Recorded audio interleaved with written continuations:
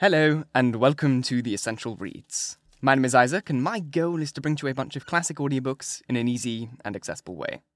We're continuing with Huckleberry Finn by Mark Twain, and we're on to chapter 13, and if you listen to the last chapter, you'll know that Huck and Jim are in a spot of trouble.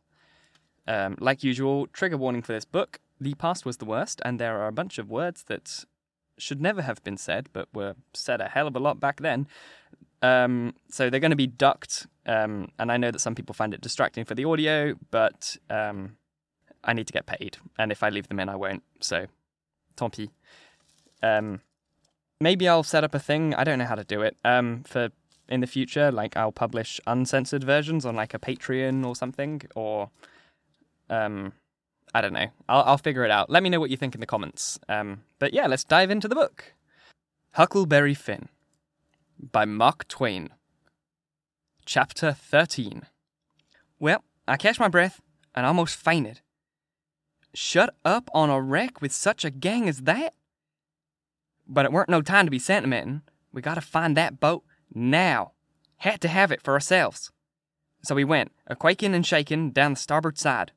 And slow work it was, too. Seemed a week before we got to the stern. No sign of a boat. Jim said he didn't believe we could go any further. So scared he hadn't hardly any strength left, he said. But I said, come on. If we get left in this wreck, we're in a fix for sure. So on we prowled again. We struck for the stem of the Texas and found it. And then scrambled along forward on the starlight, hanging on from shutter to shutter, for the edge of the skylight was in the water. When we got pretty close to the cross-hull door, there was a skiff, sure enough. I could just barely see her. I felt ever so thankful. In a second, I would have been on board her. But just then, the door opened. One of the men stuck his head out, only about a couple of foot from me, and I thought I was gone. But he jerked it in again and says, "Heave that blamin' lantern out of sight, Bill." He flung a bag of something onto the boat, and then got in himself and sat down. It was Packard. And then Bill, he come out and got in. Packard says in a low voice, "All ready. Shove off." I couldn't hardly hang on to the shutters, I was so weak. But Bill says, "Hold on. Did you go through 'em?" "No. Didn't you?" "No. So we got his share of the cash yet?" "Well then, come along. No use to take truck and leave money." "Say, won't he suspicion what we're up to?" "Maybe he won't, but we gotta have it anyway. Come along." So they got out and went in. The door slammed to, because it was on the careen side, and in half a second I was on the boat, and Jim come a-tumbling after me. I out with my knife and cut the rope, and away we went.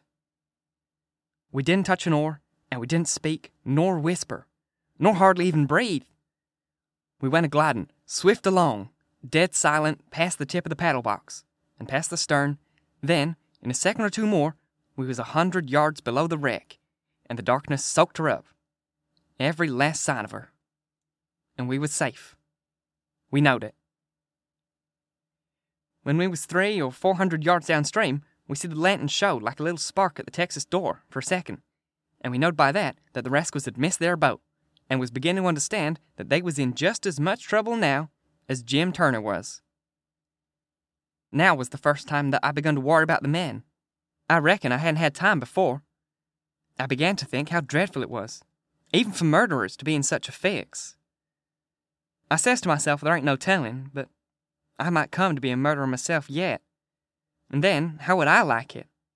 So I says to Jim, the first light we see, we'll land 100 yards below it, or above it, in a place where it's a good hiding place for you and the skiff. And then I'll go and fix up some kind of yarn and get somebody for the gang and get them out of their scrape, so they can be hung when the time comes. But that idea was a failure, for pretty soon it begun to storm again, and this time worse than ever. The rain poured down, and never a light showed. Everybody in bed, I reckon. We boomed along down the river, watching for lights, and watching for our raft.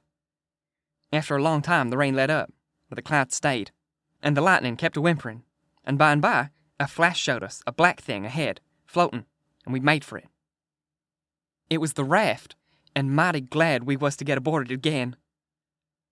We seen a light now, away down to the right, on shore. So I said I would go for it. The skiff was half full of plunder which that gang stole there on the wreck. We hustled it onto the raft in a pile, and I told Jim to float along down and show light when he judged he'd gone about 2 miles and keep it burning till I come. Then I manned my oars and shoved for the light. As I got down toward it, 3 or 4 more showed, up on a hillside. It was a village. I closed in above the shorelight and laid on my oars and floated. As I went by, I see it was a lantern hanging on the jackstaff of a double-hull ferry boat. I skimmed around for the watchman, and wondering whereabouts he slept, and by I found him, roosting on the bitts, forward, with his head down between his knees. I give his shoulder 2 or 3 little shoves, and begun to cry. He stirred up in a kind of startlish way, but when he see it was only me, he took a good gap and stretched. Then he said, "Oh, what's up?" "Oh, don't cry, bub. What's the trouble?" I says, "Pap, ma'am, and sis." And then I broke down. He says, "Oh, dang it now. Don't take on so. We all has to have our troubles, and this'll come out all right. What's the matter with 'em?" There. Are you watchman of the boat?"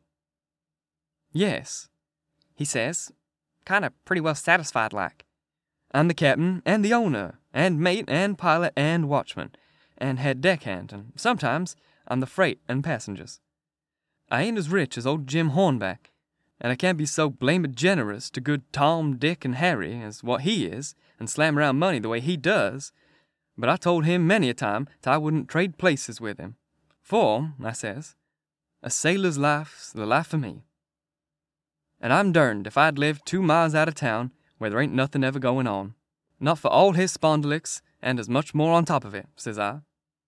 I broke in and says, "They're in an awful peck of trouble, and—" "Who's this?" "Why, Pap and Ma'am and Sis and Miss Hooker. If you take your ferry boat and go up there—" "Up where?" Where are they?" "On the wreck." "What wreck?" "Why, there ain't but one." "What? You don't mean the Walter Scott?" "Yes." "Good land. What they doing there, for gracious sakes?" "Well, they didn't go there a purpose." "I bet they didn't. Why, great goodness, there ain't no chance for 'em if they don't get off mighty quick. Why, how in the nation did you ever get into such a scrape?" "Easy enough. Miss Hooker was a-visiting up there in the town." "Yes, Booth Landing. Go on." "She was a-visiting there at Booth's Landing, and just in the edge of the evening she started over with her nigger woman in the horse fair to stay all night at a friend's house. Miss whatchamacallit, I disremember her name, and they got lost steering oar and swung around and went a-floating down, stern first, about 2 mile, and saddle-bagged on the wreck. And the ferryman and the nigger woman and all the horses was lost. But Miss Hooker, she made a grab and got aboard the wreck. Well, about an hour after dark, we come along down in our trading scow. It was so dark we didn't notice the wreck till we was right on it, and so we saddlebagged. But all of us was saved but Bill Whipple, and oh, he was the best creatur.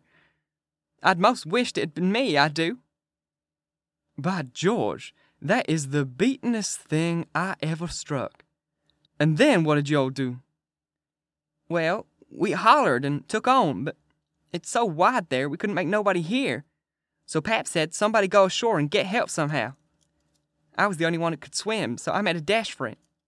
And Miss Hooker said if I didn't strike help sooner, come here and hunt her uncle, and he'd fix the thing. I made the land about a mile below and been following along ever since, trying to get people to do something. But they said, 'What, in such a night and such a current? There ain't no sense in it. Go for the steam ferry.' Now, if you'll go and—" "By Jackson, I'd like to. And blame it. I don't know, but I will. But who in dingnation's going to pay for it? D'reckon your pap?" "Why, that's all right. Miss Hooker, she told me particular that her uncle Hornback—" "Great guns! Is he her uncle? Looky here, you break for that light over yonder way, and turns out west when you get there. In about a quarter of a mile, you'll come to the tavern. Tell him to dot you out to Jim Hornback's, and he'll foot the bill. And don't you fool around any, because he'll want to know the news. Tell him I'll have his niece all safe before he can get to town. Hump yourself now. I'm going up around the corner here to rouse my engineer."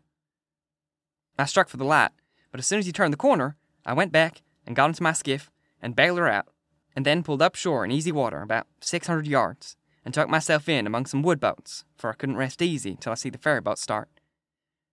But take it all around, I was feeling rather comfortable on accounts of taking all this trouble for that gang. Not many would have done it. I wish the widow knowed about it. I judged she'd be proud of me for helping these rapscallions, because rapscallions and deadbeats is the kind the widow and good people take most interest in. Well, before long, here comes the wreck, dim and dusty, sliding along down.